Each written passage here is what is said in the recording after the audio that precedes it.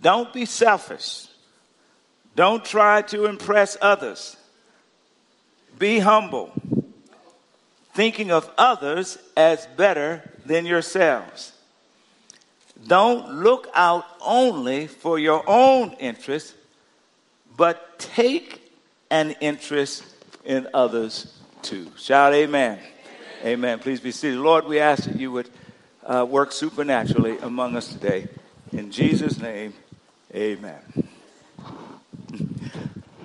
So, this is our second week of a series that we've called Don't Panic. It's really about how to contend with and win the battle of anxiety in your life. The big idea is this, that a growing relationship with Jesus Christ equips us, enables us to actually overcome and contend with anxiety day in and day out in our lives. Now, when I talk about anxiety, everybody shout anxiety.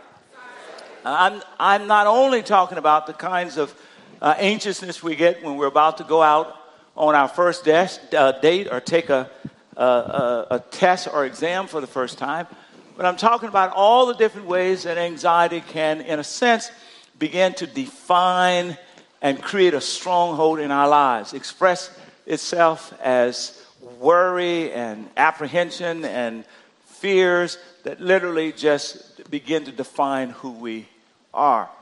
And I'm excited to look at the Apostle Paul, who wrote this letter to the Christians in Philippi. If anyone knows about anxiety, certainly he does. At the moment he's writing this letter, he's in a Roman imprisonment, chained to a Roman soldier 24/7, awaiting a verdict from Nero that could potentially mean that he would actually be put to death.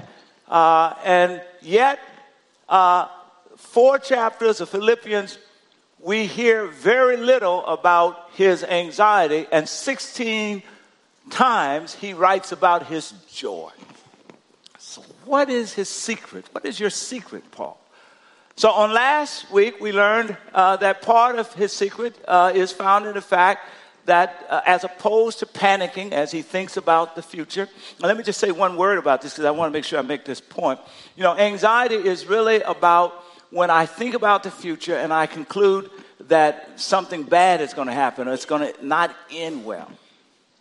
And some folk would say, well, in order to contend with anxiety, you've got to kind of reverse that. But that's not Paul's perspective. He's had too many bad things that happened to him over the course of his life in ministry to pretend that bad things will not happen. As a matter of fact, Paul knows that in broken life, bad things happen. Tell the person next to you, bad things happen. Tell them. But what he is saying is that, so he's not denying the reality of bad things. What he is saying is that because of his relationship with Jesus Christ, that at the end of the day, he concludes that bad things will not have the last word, that Jesus will. So, for example, Philippians chapter 1, verse 1, you'll see he opens his letter to the Christians in Philippi with these words. Paul and Timothy, we believe, is helping to do the actual writing of this letter, scribing it. Paul and Timothy, servants, everybody shout servants, of Christ Jesus. That word literally means slave. And what Paul is saying, I've given myself totally to the purpose and to the power and to the eternal destiny that is found in Christ Jesus. That's his way of talking about Jesus post-resurrection. You use this phrase, Christ Jesus. And so come what may, Jesus who conquered death will have the last word.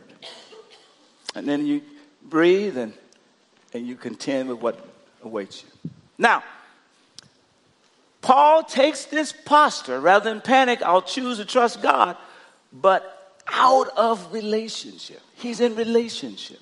I'll give you an example. Here, let me kind of talk about it this way. When I was in high school, and many of you know I've said this before on a number of different occasions, that growing up as a scarred kid, I used to chase a lot of girls. I just couldn't catch any of them. And you know, it was you know how high schoolers are, you know, kids in general, You don't want to date the scarred kid because there's a social stigma attached. But by the time I got to 10th grade and from there forward, my whole academic career and performance totally transformed by God. And so I would find myself in these rooms, classrooms, where some attractive young lady who needed some help with her work would start to flirt with me.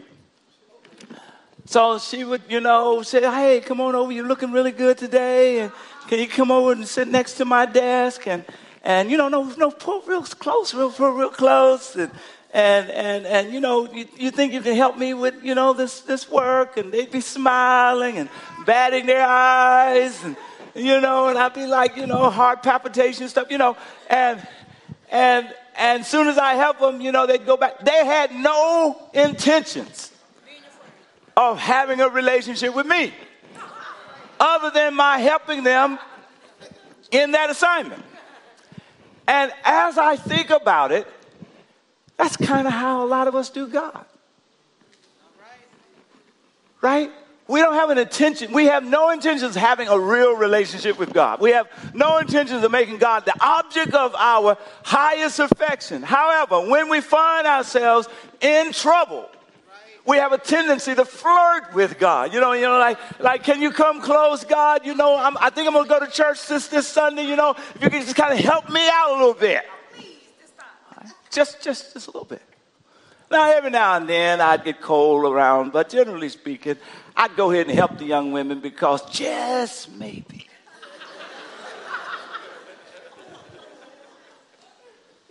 And what's so extraordinary about God is that whenever you crack the door, God takes the posture, just maybe. Just maybe on this Sunday, you will really open your heart and experience all that I have for you. And so it's from within a relationship. Shout relationships. It's from inside of the relationship that we're able, when we are facing challenges, to choose to trust God. But secondly, Paul was here. So Paul would say, look, here's how I deal with my anxiety. I regularly choose to trust that God will work his purposes out regardless of what's showing up in my life. The second way that he would say has to do with chapter 2, and the insight that pops out real quickly, is Paul would say, I've chosen to align my life with God's purposes. So everybody shout, choose purpose. Choose purpose. So if you read the first, the verse 2 ends rolling into verse 3, where Paul is saying, be of the same mind and purpose.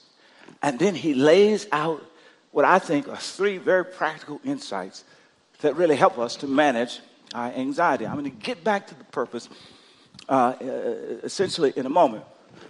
Paul is writing to Christians in the church of Philippi.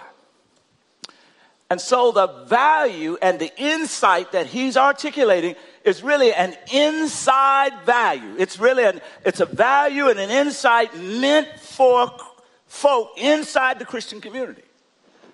But if you learn what he's teaching today, you can actually take this inside value, this inside insight, and release it beyond the church and see it impact every aspect of your life. So Paul says you can line your life up with purpose. There are 3 things that are practical that you'll be able to implement. Here's the first one. Number 1, he says, the first thing you need to do in order to lower anxiety in your life, don't be selfish. Everybody shout selfish. Here's another way to translate it that makes it more practical. Here's exactly what he's saying. Don't be obsessed with gaining personal advantage. That's what he means. Everybody shout, obsessed. He's really kind of talking about the chief motif of your life being that of competition. Now, quick story. On Thursday afternoon, I was in my office trying to be a faithful pastor. And I came out of a meeting, and my senior assistant, Jamie, said, we had just received a phone call from a dear, dear friend of both Rhonda and myself, and they said that they had 2 tickets to the NBA Finals. And if we wanted to go, they could make those tickets available. And I said, do I want to go? I had Jamie to text Rhonda, 2 tickets, NBA Finals. And next thing I know, Rhonda was negotiating with her patients. And I said, look, God, for the next 4.5, 5 hours, don't let anybody die. Just give me a few hours, all right? All right. So anyway, so we show up at the game. The seats were the bomb, y'all. Here's how I knew I was in the right neighborhood. 3 rows behind me. Everybody say behind. 3 rows behind me was Steph Curry's wife, mama, sister-in-law. Sitting right next to them was the Reverend Jesse Jackson. I said behind me, y'all. Shoot. I said to my wife, I said, baby, we're in the right neighborhood today. Hot dog. I was ready to sit right behind the people who keep scoring. 3 rows back, I could see it. Now, one of the things you realize when you're watching this thing up close and personal is how aggressive these players are. By the way, did I tell you guys we won? Did you? We won? Yeah, we won. And for Cavaliers fans, I'm sorry. After the series, I'll pray for all Cavalier fans. You may have to pray for me, depending on how it works out.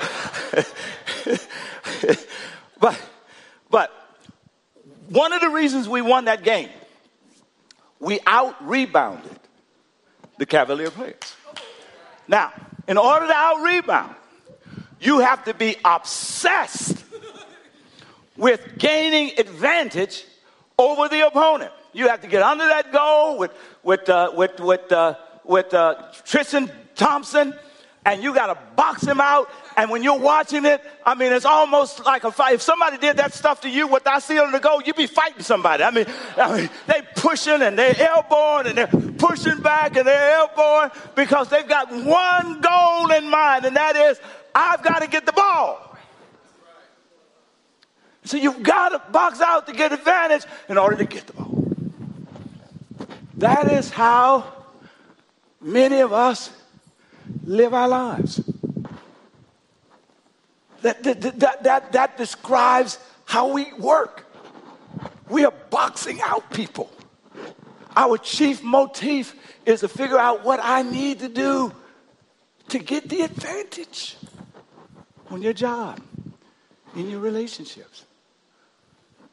That's a competition motif.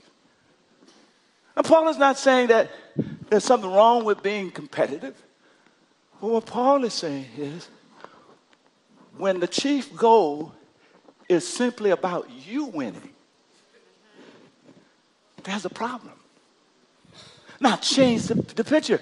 Watch when the Warriors get the ball. One of the reasons why they're so good is because it's not ever about any one player. That they will pass the ball looking for the person who's the most open, and that person can take the shot. Whereas there are other NBA teams where you see one person, he is so focused on being the superstar that at the end of the day, he forces the team to lose, which means he loses.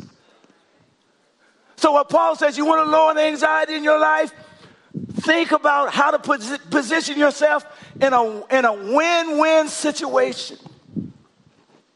Think about how to make sure that you're trying to help others to win. If you help others to win, you'll win. And so Paul says, you want to lower anxiety? Don't make the chief motif be about being obsessed with gaining advantage. Second thing he says, you want to lower anxiety in your life? Right? He's talking about, this is a lifestyle change that I'm talking about here. It plugs into our hearts, how we think about the world. He says, second thing, he says, you want to lower anxiety? Don't try to impress others. Everybody shout, try. Shout, impress. All right, you got to watch that sentence. He does not say, don't impress others. But what he says is, don't try to impress others. In other words, don't allow impressing others to become the number one goal in your life. Now, when we're talking about impressing others, what we're really talking about is a chief motif of comparison. You know, you've got a big house, I got to get a bigger house. How come you have that office and I have this cubicle? I had a nice car till I saw your car. Now I got to get a different car. Right? I'm pretty, you're pretty, I've got to be prettiest. Comparison. I'll tell you a story. A number of years ago, when I was in Boston, Pastor Rick Warren was invited to come to Harvard to speak. I got to sit at his table. It was a wonderful evening. I got to meet him. He's a great guy. Just down to earth, transparent. And the place was packed where we were. And there were some folk there who were skeptical of this evangelical pastor. But they were there because it was Harvard. He got up, and as he started to share his story, it was remarkable to watch people's hearts and minds change listening to him. And here's the heart of what he shared that really was, I thought, was just transformation. He said that when he wrote Purpose-Driven Life, that they sold 24 million copies. So if you just simply assume that he made $1 a book, that's $24 million. He said he and his wife got together, watch how he's pushing aside this notion of comparison. Him and his wife got together, and they decided that they were going to keep the same car they had, pushing comparison away. They weren't going to move out of their house and get a bigger house. They're going to stay right where they were. See that? Pushing comparison. I think he had been at Saddleback about 20 years by the time this happened. And so he added up all of the salary that they had paid him over 20 years, and he gave it back to the church. Then he had the board to put him on a $1 a year salary. Then, tithing in the biblical sense is to take 10% of what comes in and give it back out. He and his wife, again, got together, and they said, you know what? We're going to live a reverse tithe principle. Remember, they made at least $24 million. So they founded a foundation focused on helping those who need help the most, both internationally and locally. And they took 90% of everything they earned from the book and gave it away to the foundation and made sure they were giving it away. And they decided to live on 10%. Now, his goal was not to impress. His goal was to bless. Now, here's the byproduct of it. If you live a life where the first orientation is to bless, the byproduct usually is it impresses. Watch this. Listen, Christians. Secular society is never impressed by how much prosperity we acquire. That's what they do. What blows their mind is not how prosperous you are, but what blows their mind is how generous you are. That's John 3:16. For God so loved the world that he gave his only begotten son. And when they see somebody authentically generous, it makes not simply an impression, but it's impactful. So tell the person next to you, don't try to impress. Tell them. Try to bless. He says you lower your anxiety when you're not worried about how cute you are, how smart you are in comparison to others. You lower your anxiety. You're not counting how much money you can earn or how much you can keep in comparison to others. You want to, you just wherever you are, your goal is how can I bless? Tell the person on the other side, that's a total different way of living. Tell them. Keeps your blood pressure low. Lastly, all right, practical insight here, right? Don't be selfish. Don't try to impress. Here's the third one. It's a summary of the last part of the verse. Forget yourself long enough to help others. Now, if you don't write this down, forget myself long enough, shout long enough, to help others. That's what's meant when he says, all right, don't try to impress, be humble, shout humble. All right, I'm going to come back to that. You know, we're going to ask the question, how? And I can hear people saying now, humble, we're in Silicon Valley. What do you mean, humble? Humble people get run over. We're in Silicon Valley. Are you kidding? Humble people get left behind. I mean, you know, only church folk are humble. I mean, I want a job. I'm humble. We'll come back to that in a minute. He says, so be humble. Here's an expression of your humility. Think of others. The Good News translation says, the NIV translation says, value others. The Good News translation really captures both this thinking and this value, and it says, treat others as better than yourself. That's what he's saying, right? And then he says, don't just look to your own interests. It's NIV. It didn't say don't look to your interests.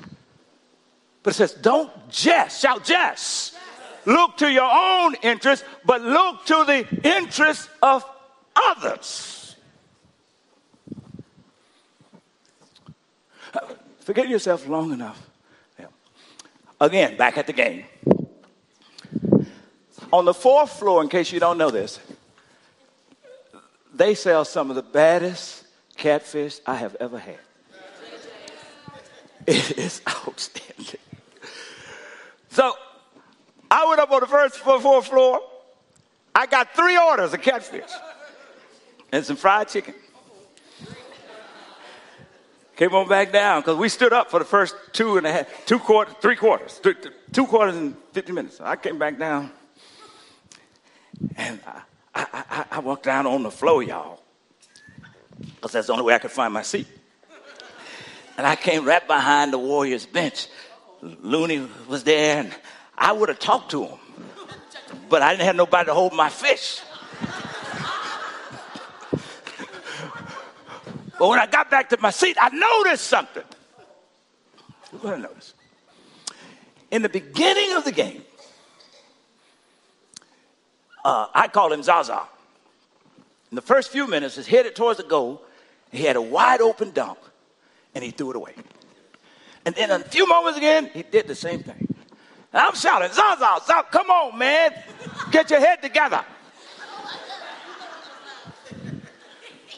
Forget yourself long enough to help others.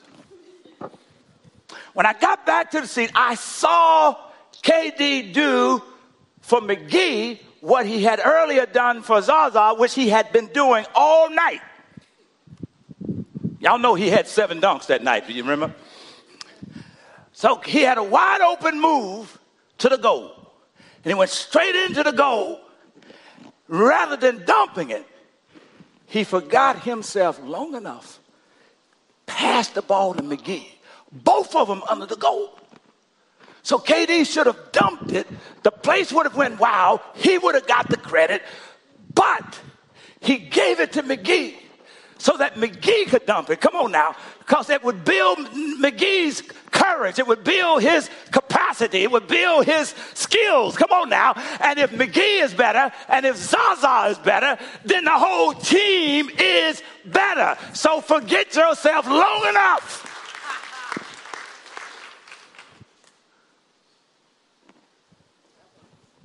to help others. It always comes back to you. Think about this. Now, think about this. I'm finished. Think about this. How would this change your marriage? Forget yourself long enough to hear your spouse, to help him. How would it change your relationship with your parents? Forget yourself long enough to see their needs. How would it change your relationship with the colleagues that you work with, that you're just fighting all the time and you don't like them? Forget yourself long enough to hear what you haven't heard before. Do you see that being revolutionary? Not easy, but transformational. That's, at the end of the day, here's how the humility comes, and we'll finish. Somebody say, ask, how do you be humble? Ask. How do you be humble? Okay, it's the insight. Philippians 2:1, here's how Paul gets there. He says, here's how you can do this. He starts off, look what he says. He says, is there any encouragement from belonging to Christ? Shout belonging. The word means united. So he's saying, if you have totally given yourself to the purpose of God in Jesus, you know that you're secure in his eternal plan for your life. Watch this. Any comfort from his love, shout comfort. Substitute the word with security. If you're secure in the fact that he loves you and that he's working for your good, watch this. Then it sets you up for any fellowship together. That word means koinonia. You remember last week? Mutual accountability. You're on the same team. If I know he's got my future, and if I'm secure in his love, then I can be a good team player. Watch what it says. All right, keep going. Are your hearts tender and compassionate? If I know he's got my back, and that what he intends for me, I'm going to get, then I don't have to have a hard heart. I can be compassionate. I can forget myself long enough. Y'all ain't listening. And then he says, next verse, watch this. Then he says, so make me fully happy because of shared purpose, agree with one another wholeheartedly, love one another, and work together. But it all happens because I am secure. Shout security. In his love for me. All right, let me drive it home. Last point, we'll finish this out. I'm not sure why this is like this. All right, listen to this. 15 years ago, I flew into Louisiana. I had a easily recognizable piece of luggage, suitcase. It was large, it was blue, it was raggedy. So when I went to collect my suitcase, all I did was look for a large, blue, raggedy suitcase. And I saw it immediately. I got it, grabbed it, boom, went to Charlie's house. When I got ready to unpack my clothes, I got ready to open it, and I couldn't open it. Again, it was locked. I got upset. I said, somebody done fooled around and locked my suitcase. So I was going to get me a butter knife. Take the butter knife to try to unjam. I don't know how it got locked, but I got to get the thing unlocked. And when I flipped the suitcase over to work the butter knife, I recognized there was a marking on the other side that immediately told me, this is not your suitcase. Obviously, there was at least one other person on the planet who had a large blue raggedy suitcase.